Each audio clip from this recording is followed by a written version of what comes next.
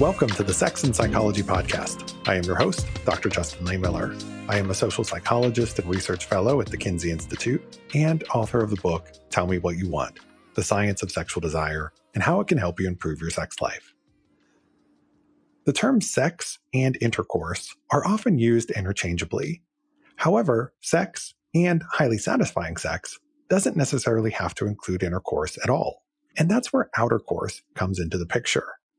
Outer course is the general term for any sexual activities that aren't focused on vaginal or anal penetration.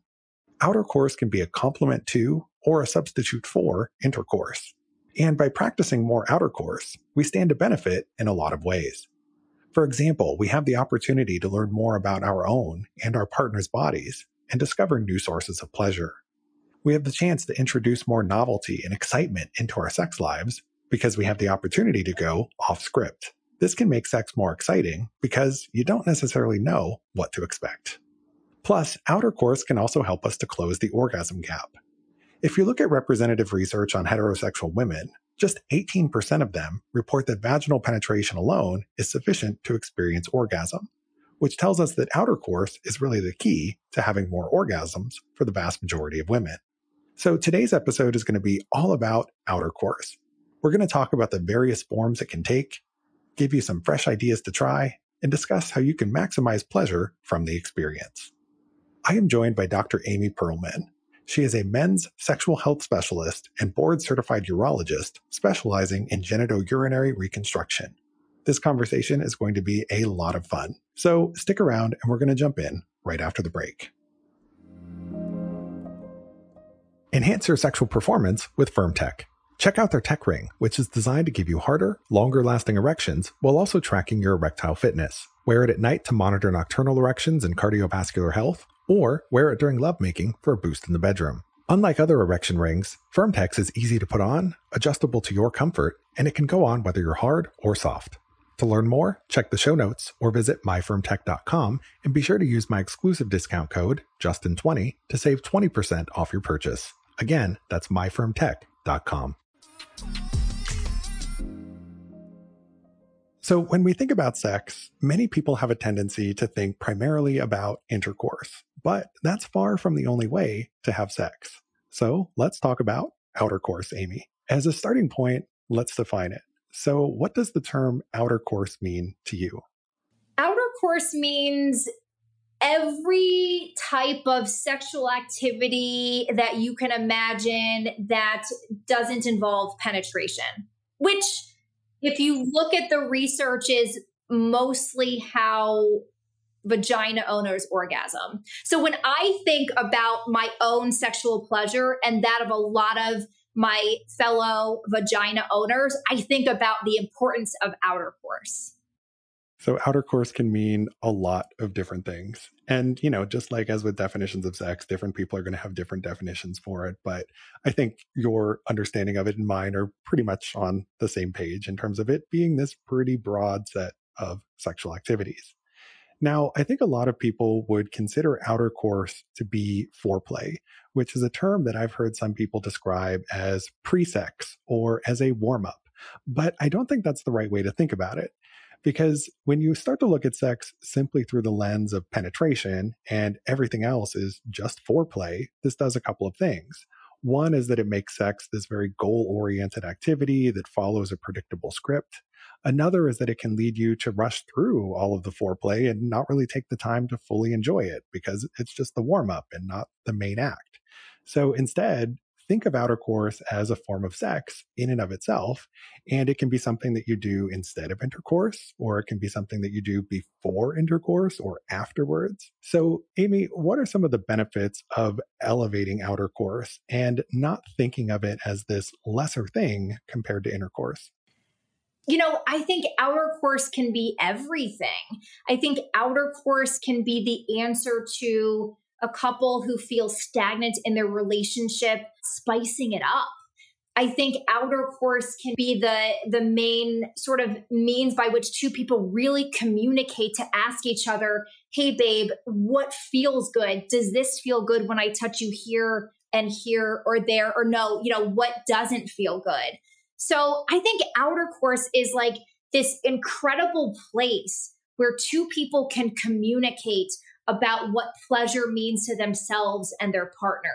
And sometimes, as you mentioned, could be before, during, or after. It could be nothing or everything.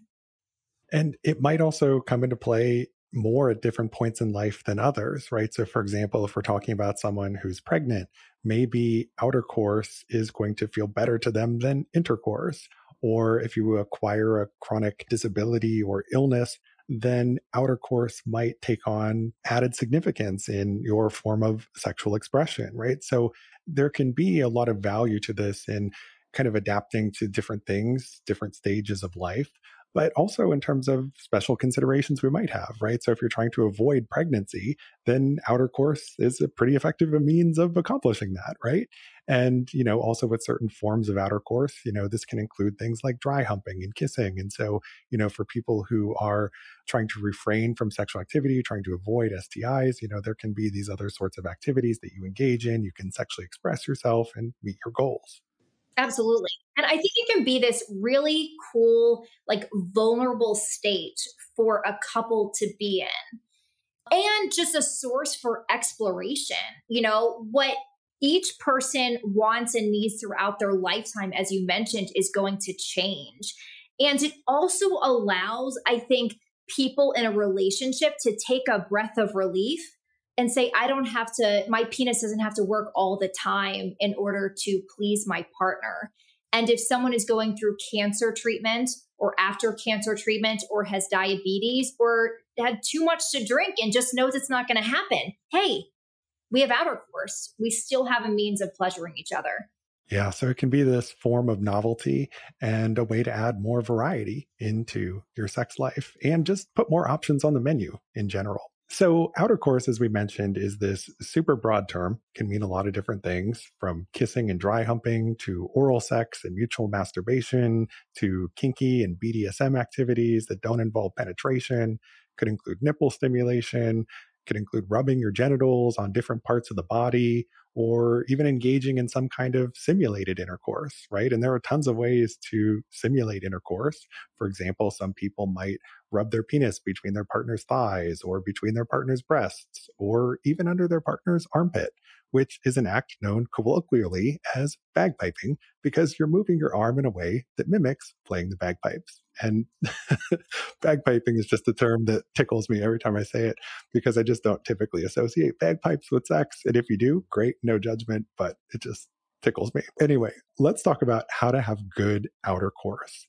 So let's start with forms of outer course that don't require any bells and whistles. It's just your body and your partner or partner's bodies. So, Amy, if you've just got a couple of naked people sitting in bed, what are some things that they might consider trying if they're kind of new to this idea of outer course, or they just want some fresh ideas, or they just really want to take some time to explore each other's bodies? Yeah, we have these novel tools called our fingers, right? And our hands.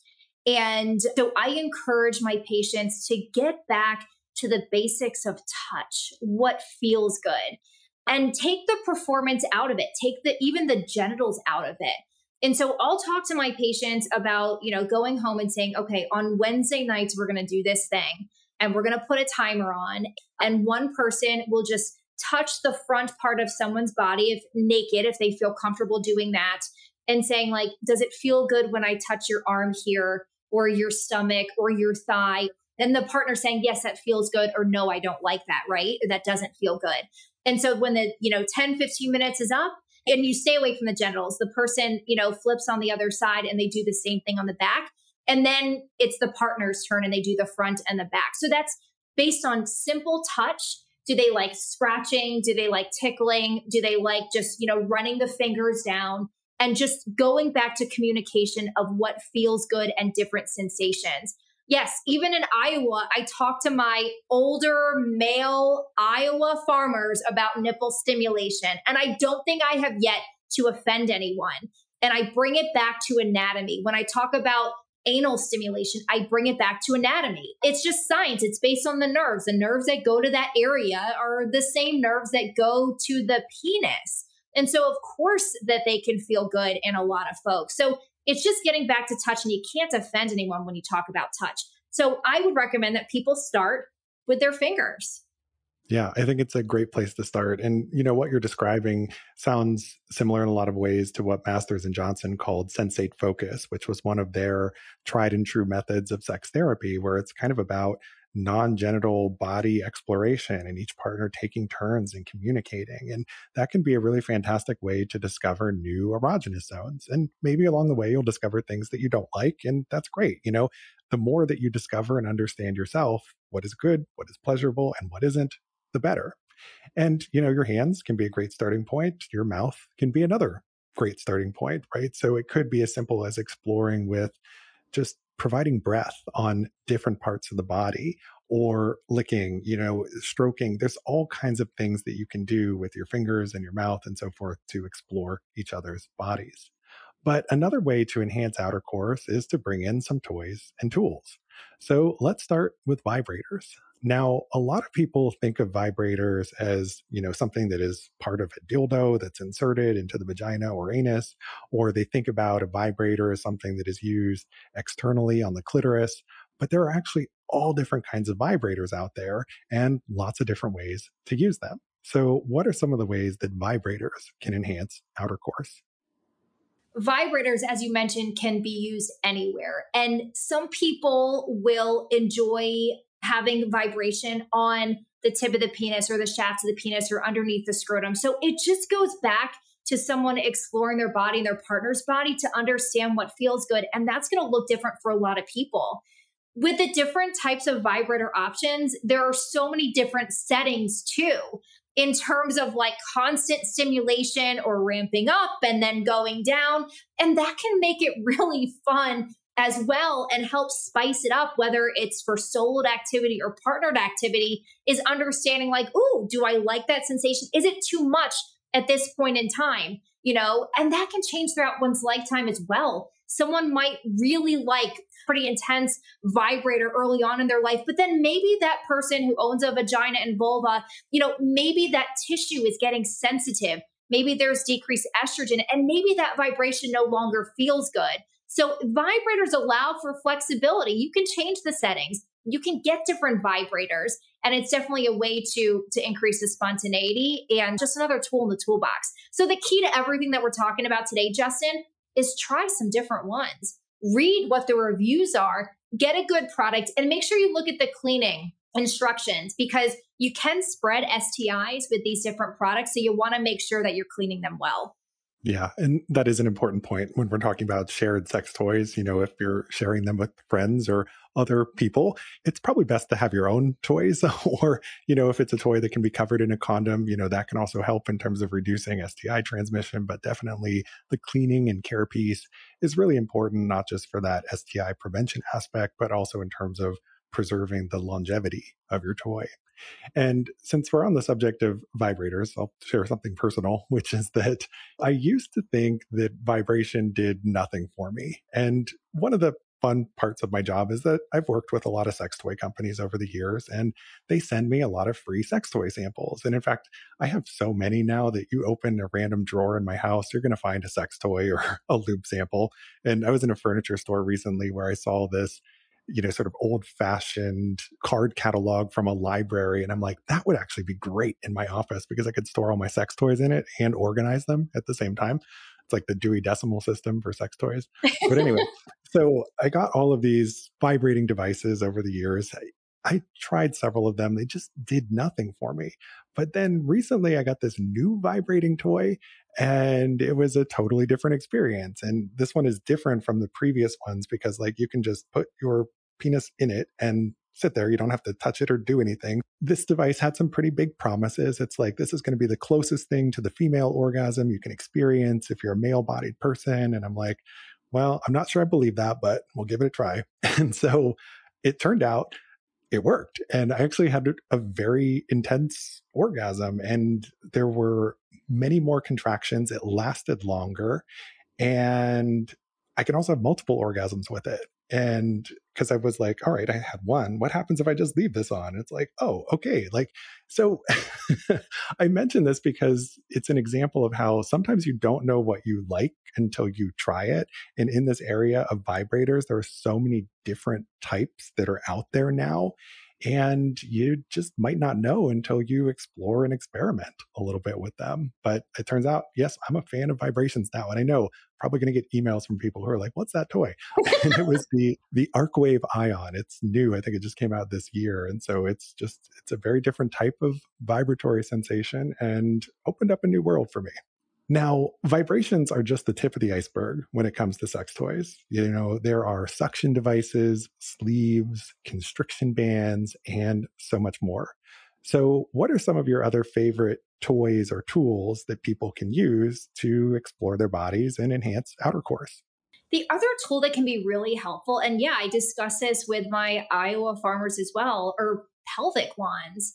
And a lot of the guys that I see are coming to me with some sort of pelvic floor dysfunction. So the pelvic floor muscles, we think about them in women, we think about Kegel exercises. We have babies that go through a pelvic floor muscle. So it seems very obvious in women, but the pelvic floor in men is a very underappreciated area of the body. And wow, is it such an important place. So the pelvic floor muscles in a man surround the rectum, they surround the urethra, they sit right in front of the prostate, they surround the erectile tissue, and they're what rhythmically contract when a man has an orgasm and ejaculates. So wow, the pelvic floor is pretty critical there. So I can introduce some of these guys into getting comfortable in that area because a lot of them are going to a pelvic physical therapist. And I prompt them. I say, look, when you see a pelvic physical therapist, part of their exam is to recommend doing an internal rectal exam. So you're going to undress and they're going to have their finger in your bottom. They're going to feel all around those pelvic floor muscles. And they might recommend some tools to help you target those tight pelvic floor muscles. So some guys will get these pelvic wands to target those muscles and they'll say, you know, it actually feels kind of good. And so those are things that a lot of guys think, oh, you know, well, I must be gay or that person's gay if they like something in their, you know, anus, which is so far from the truth. And I tell my patients where you experience pleasure has nothing to do with your sexual orientation, and where your partner experiences pleasure has nothing to do with their sexual orientation. It is just based on simple anatomy. So let's talk anatomy. And it's really, again, it's really hard to offend anyone when you talk about that. And I think, you know, people would be surprised. The guys who use pelvic wands to stimulate that area are people that most people would say there's no way they would do it. And you know what? They do, and they're fine and they love it. And it's a way that they've been able to explore their body. Yeah, I think you make a lot of really important points. And it's true that there are a lot of cisgender heterosexual men who associate any form of anal stimulation with homosexuality. It's like, you know, the anus can be an erotic organ in anyone, regardless of their gender and sexuality. It's just sort of these associations that people wrongly, incorrectly make. And, you know, for example, if you're talking about gay men specifically, you know, there are a lot of them who don't enjoy anal stimulation. You know, I did a whole podcast recently on gay men who identify as sides, right? They're not tops or bottoms, and their sexual activities aren't centered around anal stimulation. But there's a heck of a lot of heterosexual guys who are really into butt play of some form. So it's all about, you know, kind of getting past those sexual hangups and exploring your body and figuring out what works for you. What do I want? What does my partner want? We've talked about trying new things in the bedroom, but before you can actually incorporate these things, you got to get buy-in from your partner, obviously, right? They need to know what you're thinking and they got to feel comfortable exploring it too. So, do you have any tips you can share on how to start that conversation and just bring up the idea that you'd like to try something new? Absolutely. I think one place to start is by trying these products out by yourself first. To, you know, if you get a vibrator, is figuring out where does it feel good when I put this vibrator on this area of my body and where doesn't it feel good? Because unless we understand for ourselves what feels good, we'll never be able to direct our partner, you know, in terms of where they can help us feel good. So the tip number one is to, whenever you try different medications or therapies or products, try them out on yourself first so you understand how best to use them. The other thing is make it less about a dysfunction, less about, well, I can't orgasm unless I have a vibrator, and more about how you can enhance the experience with these sex toys and tools. Hey, babe, I love being with you. And I love when we have these intimate moments together. And I want to make both of us feel really good. And so I got this product. What do you think about trying it tonight? So it's about enhancing rather than focusing on a dysfunction.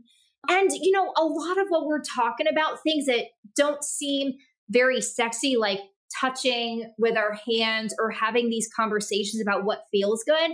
I mean, I don't know about you, Justin, but I think they're very sexy conversations.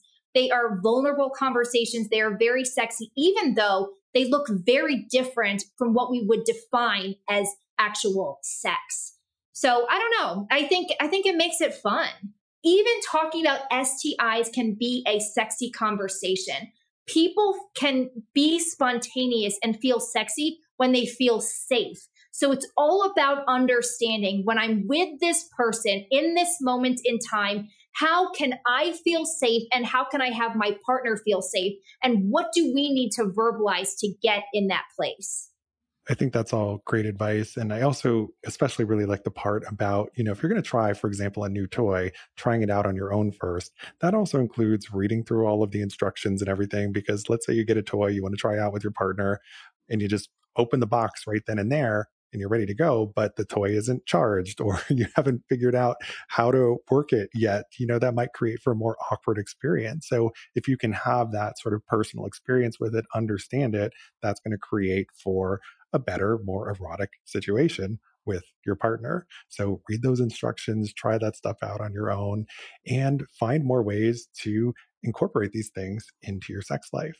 Now, we're running short on time, but I have another question for you. As a physician and as a sexual health specialist, can you share with us your top tips on maintaining a healthy and satisfying sex life in general? So number one, and we all know this, we all talk about communication, but really talking about it. When I have a couple in the office with me and the guys coming in to talk about erectile dysfunction, their partner's there with them, the first thing I say is, thank you so much for being here today. The fact that you're here during this conversation says a lot about your relationship.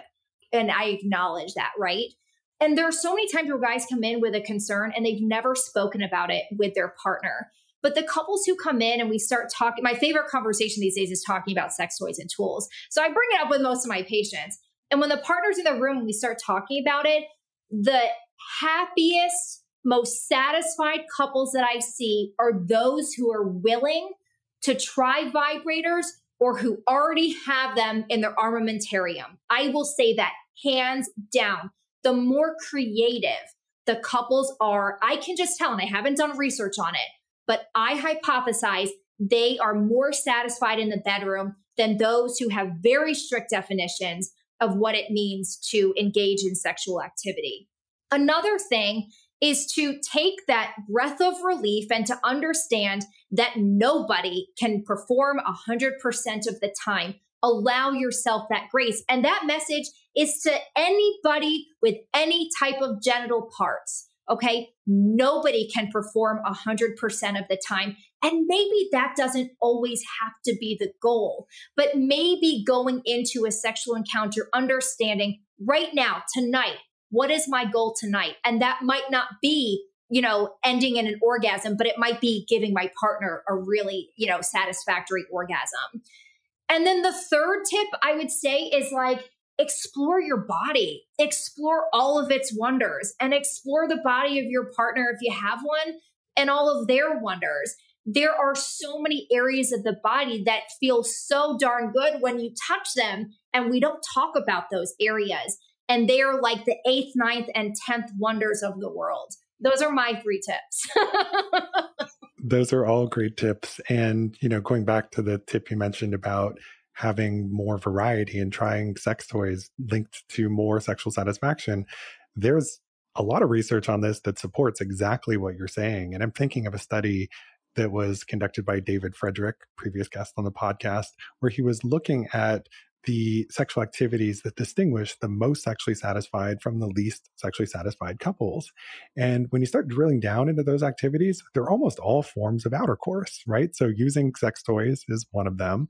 Another one is being intimate with your partner in the shower, giving your partner a massage or back rub, wearing some sexy lingerie. It's just sort of doing things that aren't focused exclusively around penetration. So I think that really supports this idea that expanding your idea of sex, elevating outer course, and kind of just going with the flow and exploring these different sources of pleasure without an end goal in mind can be really valuable. So a helpful way to think about sex and the way you approach it going forward is that great sex isn't a destination, it's a journey, right? And it's just something where you're exploring the path, you're enjoying the side trips that you're taking, and maybe you just want to stay there instead of go to this other place. So enjoy that sexual journey.